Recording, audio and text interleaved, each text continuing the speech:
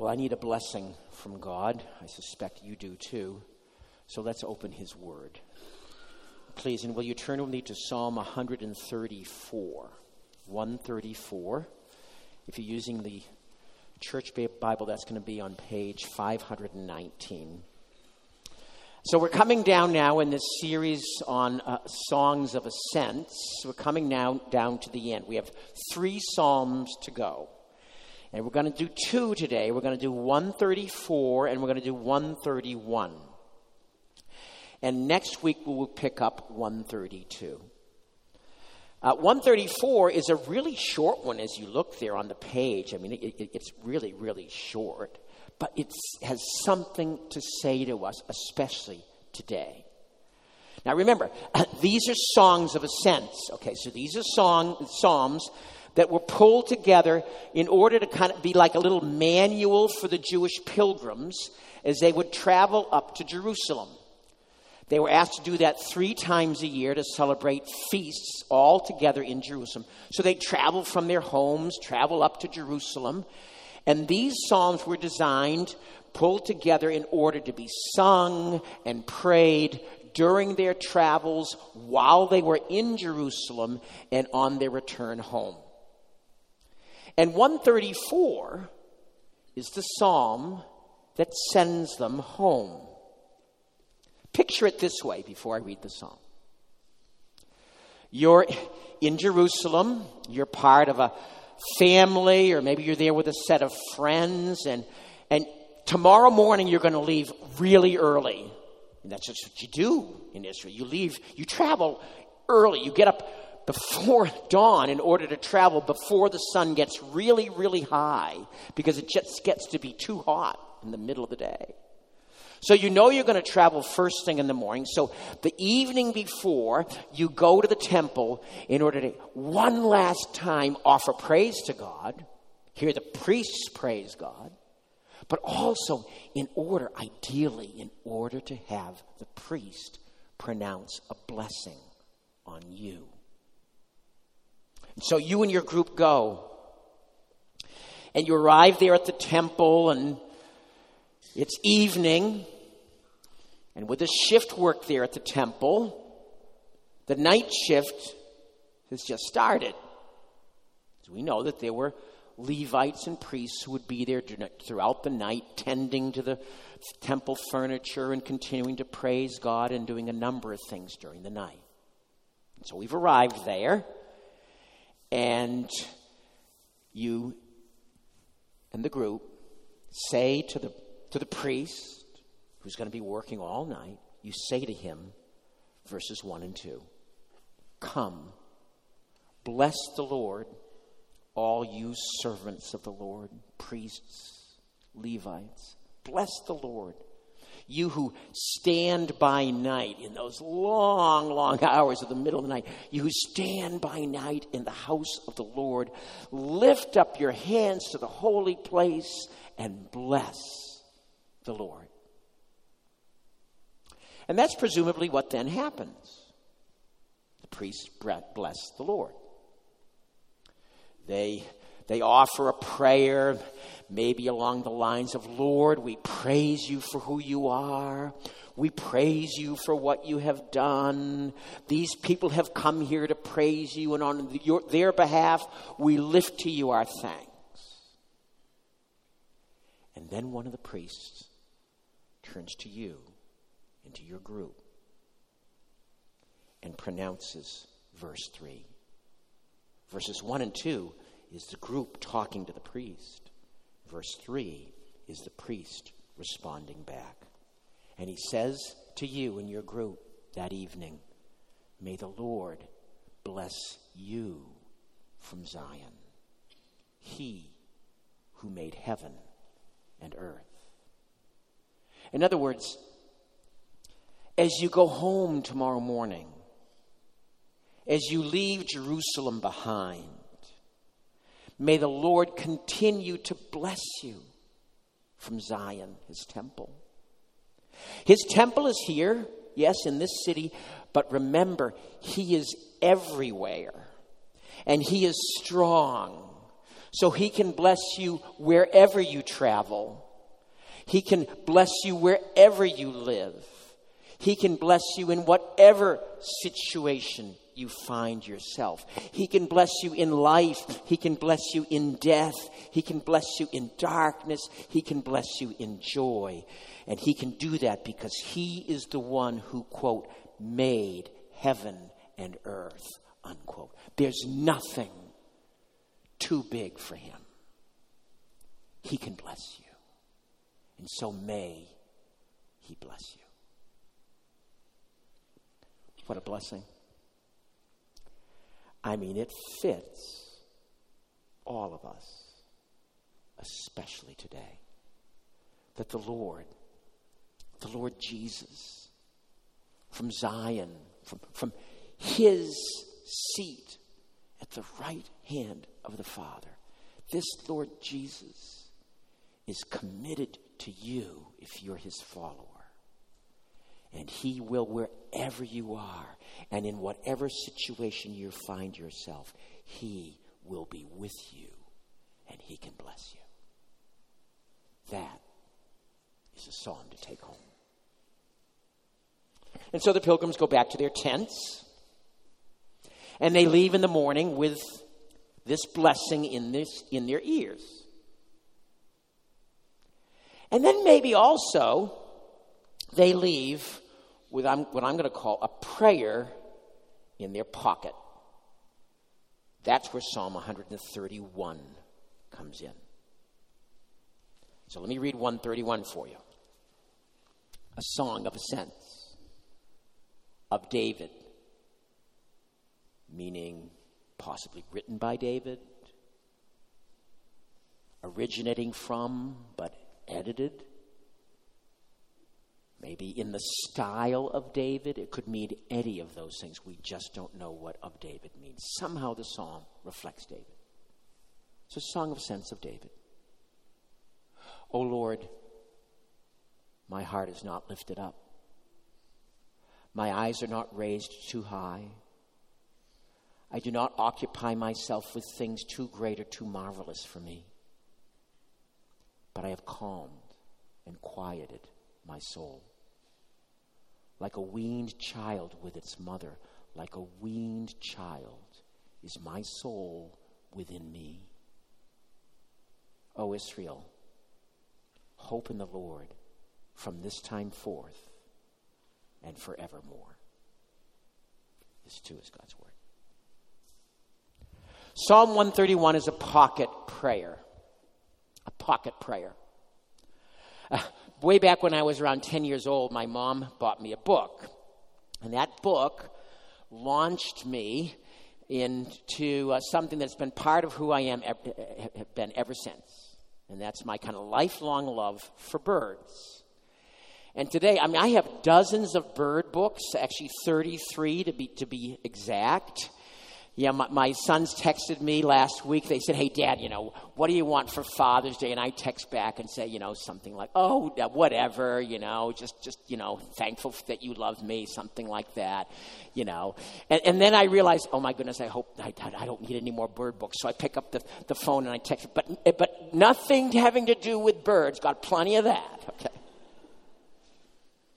My mom gave me this book. Here it is, the actual book she gave to me. It's called Birds, a guide to the most familiar American birds. And it's short, it's small, it's compact, nicely illustrated, beautiful pictures of a variety of birds inside. It's the kind of book you carry in your pocket. And then when you see a bird, you pull it out of your pocket, and there it is, and you feel, oh, that's a herring gull. Okay, you got it. Same sorts of things can be said of Psalm 131. It's a pocket prayer. It's short. It's compact. It's focused. It's got a beautiful illustration in verse 2.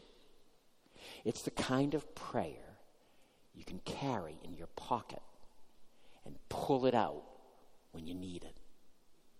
It's the kind of prayer to memorize, to write on a 3x5 card or put it in Evernote or some sort of app on your phone or bookmark it in your Bible so it's there so that when you need it, it's just ready to go.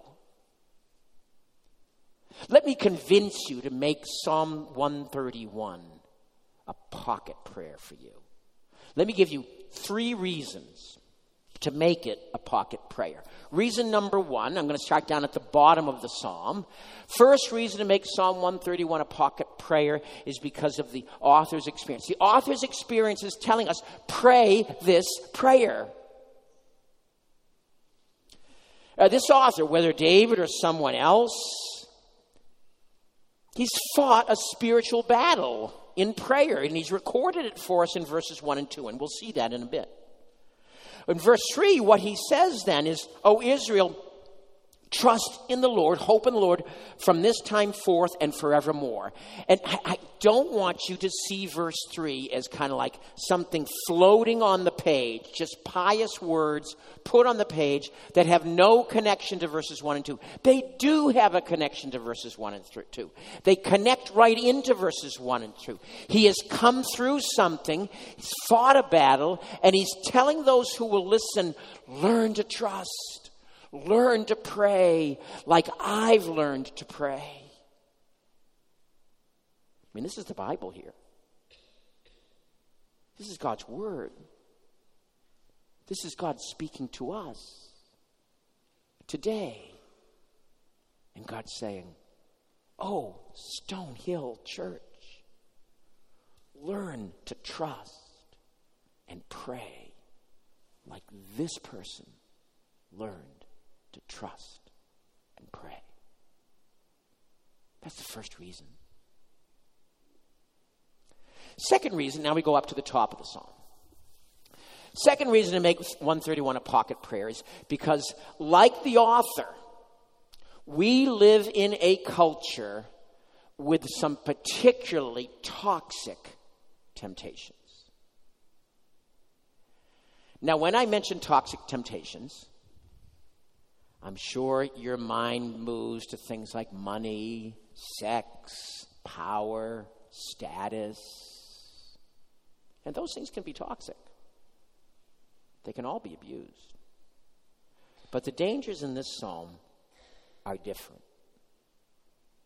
There may be the background to the abuse of money and sex and power and status. The things in view here are silent, quiet killers. Look at verse 1. Oh Lord, my heart's not lifted up. And I don't think he would be writing this thing. I don't think he would be writing that if he hadn't come through a struggle with the very thing that he's saying. I've been struggling, but now my heart's not lifted up. A lifted up heart. That's an overly ambitious heart. Oh Lord, I don't want to be driven to control stuff that I wasn't made to control. And then he says, my eyes are not raised too high. The idea there is the eyes raised to try to see way beyond what they were ever made to see. Oh Lord, I don't want to be driven to know stuff that I wasn't made to know. Next statement. I do not occupy myself with things too great or too marvelous. I don't want to be driven here, Lord, to achieve stuff, to feel like I have to perform and achieve beyond what I was made by you to perform or achieve. The author here is describing what you might at first glance kind of call an ambitious soul. But I want to be more precise because there is good ambition. What the author is describing here is a driven soul. A soul for whom ambition has taken over and has become a god. A driven soul. I have to control. I have to know, and I have to know more. And I have to know more than the people around me. I have to achieve. I have to perform. And I have to perform more than the people around me. I have to know. I have to control. I have to achieve.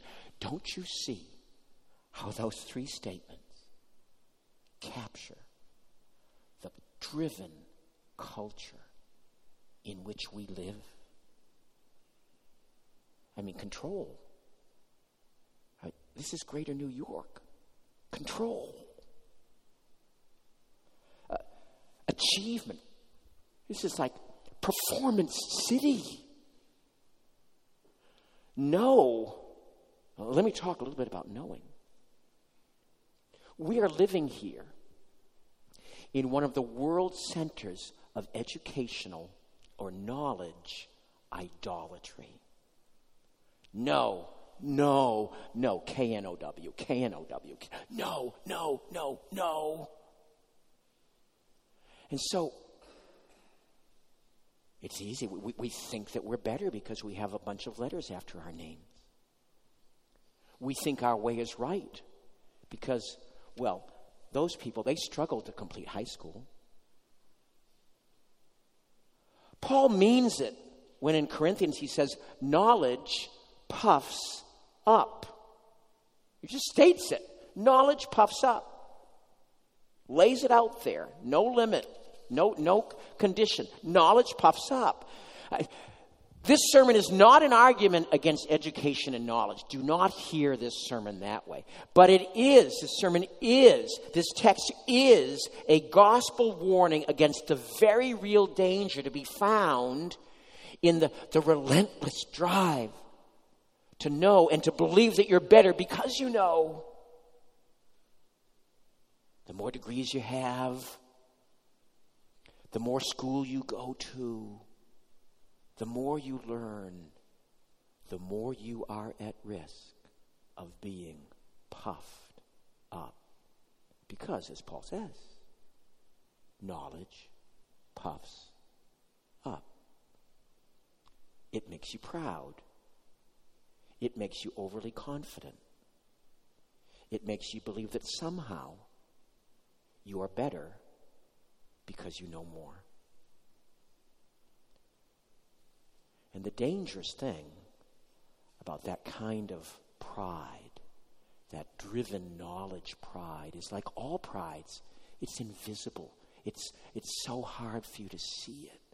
But sometimes God comes along or brings a person along or a situation along that crashes into that pride and shatters it. And you see yourself suddenly for what you are. It's just one more human being who has been trapped in an idolatry. I think of Jesus. Poor Jesus. He was a blue-collar worker. Blue-collar. He was a carpenter. And he had no advanced degrees. And I wonder if Jesus were to show up in Princeton, would we pay attention to him? If he were to show up at Stonehill Church, would we pay attention to him? No degrees. He's just a carpenter. Here are 5 signs that you need this psalm and its antidote to this kind of knowledge drivenness, knowledge pride, knowledge idolatry. Here they are. Number 1, that you find yourself writing someone else off. You just write someone else off because, well, that person is just plain stupid. Really? Jesus had something to say about that in the Sermon on the Mount. He warned us about calling someone stupid. Next, you think you've got everything figured out. I got this one figured out. Third, you think you know exactly what should be done in a situation. I know what should be done. Listen to me. Or next, you scorn someone or refuse to talk to someone because you disagree. Or finally, you find yourself not listening to someone because you think you already know. I already know what the person's going to say. Why should I bother to listen? toxic temptations of, in this case, a knowledge-driven soul. A driven soul. And that's only picking up on my eyes are not raised too high.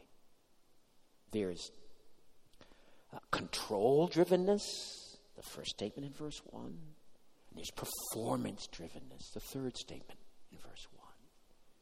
Well, we, in this driven culture, we all need this psalm. Make it a pocket psalm. Third reason is because the impact of this prayer can be a liberating contentment to be found only in Jesus. Verse 2 is miles away from verse 1. There's an art in this psalm. Verse 1, a lot of words, a lot of stuff going on. It's a busy verse. Then you get to verse 2, and there's one idea beautifully illustrated and repeated. It's just suddenly everything simplifies. I've calmed and quieted my soul like a weaned child with its mother. Like a weaned child is my soul within me.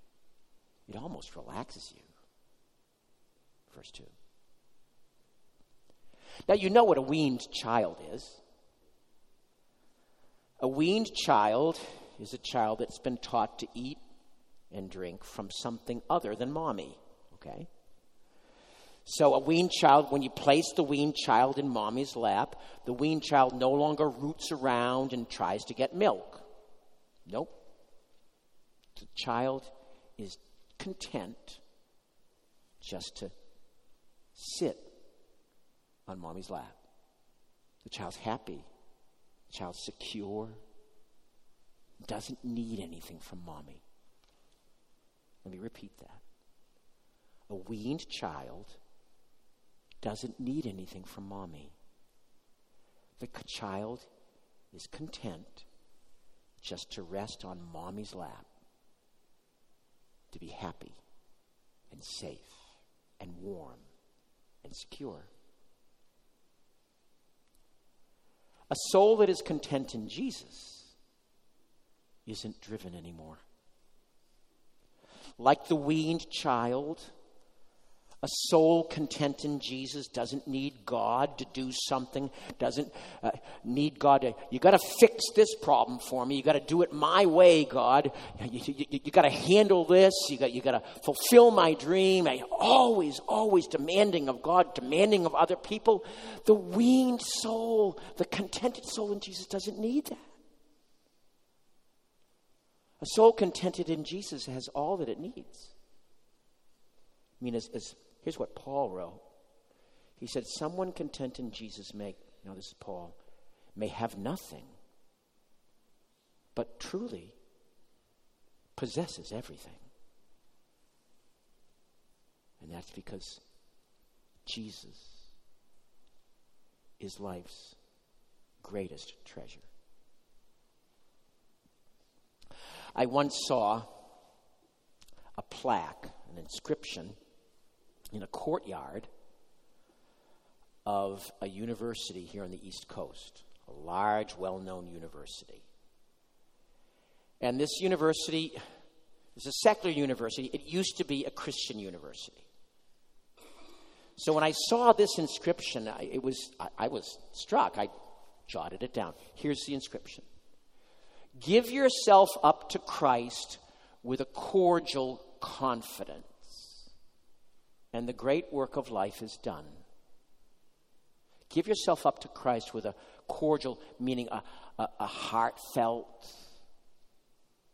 sincere, sweet confidence. Give yourself up to Christ with a sweet confidence, and the great work of life is done. Do you believe that?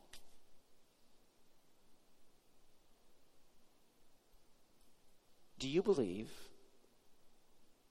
that the most important thing in life is to trust Jesus Christ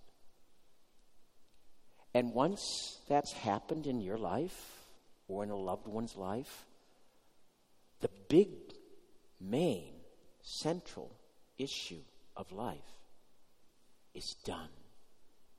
It's finished. It's resolved. And there's other stuff to be sure. But that is the great work of life. The reason that's true is because Christ is life's greatest treasure.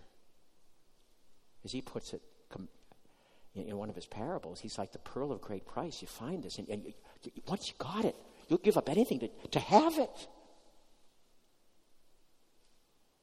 Perhaps for me, if I can extend this a little bit further, perhaps for me, the most tearful but most necessary words that I spoke at yesterday's family-only funeral for the Lee family,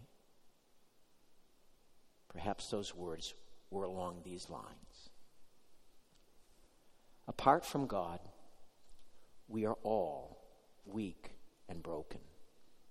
But thanks be to God, our real value is measured not in terms of what we do, or how long we live, or how much we know, or how well we succeed, or even how we die. Our real value is measured in terms of who we are in Christ, that we're made in his image as creatures, and being remade into his image as his redeemed brothers and sisters. That is your real value. And performance, knowledge, achievement add nothing to that. When you make Psalm 131 a pocket prayer, when you take it and pray it, you have the opportunity to discover again and again the freedom of being content in Christ. Let me get practical as I wrap things up. Alex Cato, who's seated right down here, is one of our deacons, leads us in worship often. He has preached and worked and written on Psalm 131 a lot. And I want to conclude with some words that he wrote about this psalm. They're words filled with practical advice on how to pray this psalm. Here they are. When things are really bad, when my soul is really driven, I kneel down by my bed so I can focus. And I open up my Bible to Psalm 131, and I pray it. And then when my heart says, are we really doing this? I pray it again. And then my heart says, oh, please. And I pray it again. And my heart says, I wish. And I pray it again. And my heart says, if only. And I pray it again. And my heart says, just maybe. And I pray it again. And my heart says, yes, Lord. And I pray it again. And I pray it again until my heart says, oh Lord, my heart is not lifted up. My eyes are not raised too high. I do not occupy myself with things too great or too marvelous for me. But I have calmed and quieted my soul like a weaned child with its mother. Like a weaned child is my soul within me. O Stonehill Church of Princeton, hope in the Lord Jesus from this time forth and forevermore. Let's pray.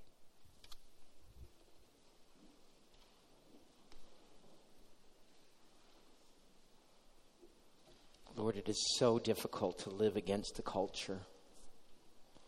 At those points where the culture leads us in a way of death, rescue us. Get us back on your way, your path. There's so much drivenness around us. Rescue us. To be people who are, first of all, complete and content in Christ. And out of that identity of being in Jesus, may we then pursue the callings that you have for us. And may we do so with robust energy, but never with idolatrous drivenness. We pray in Jesus' name. Amen.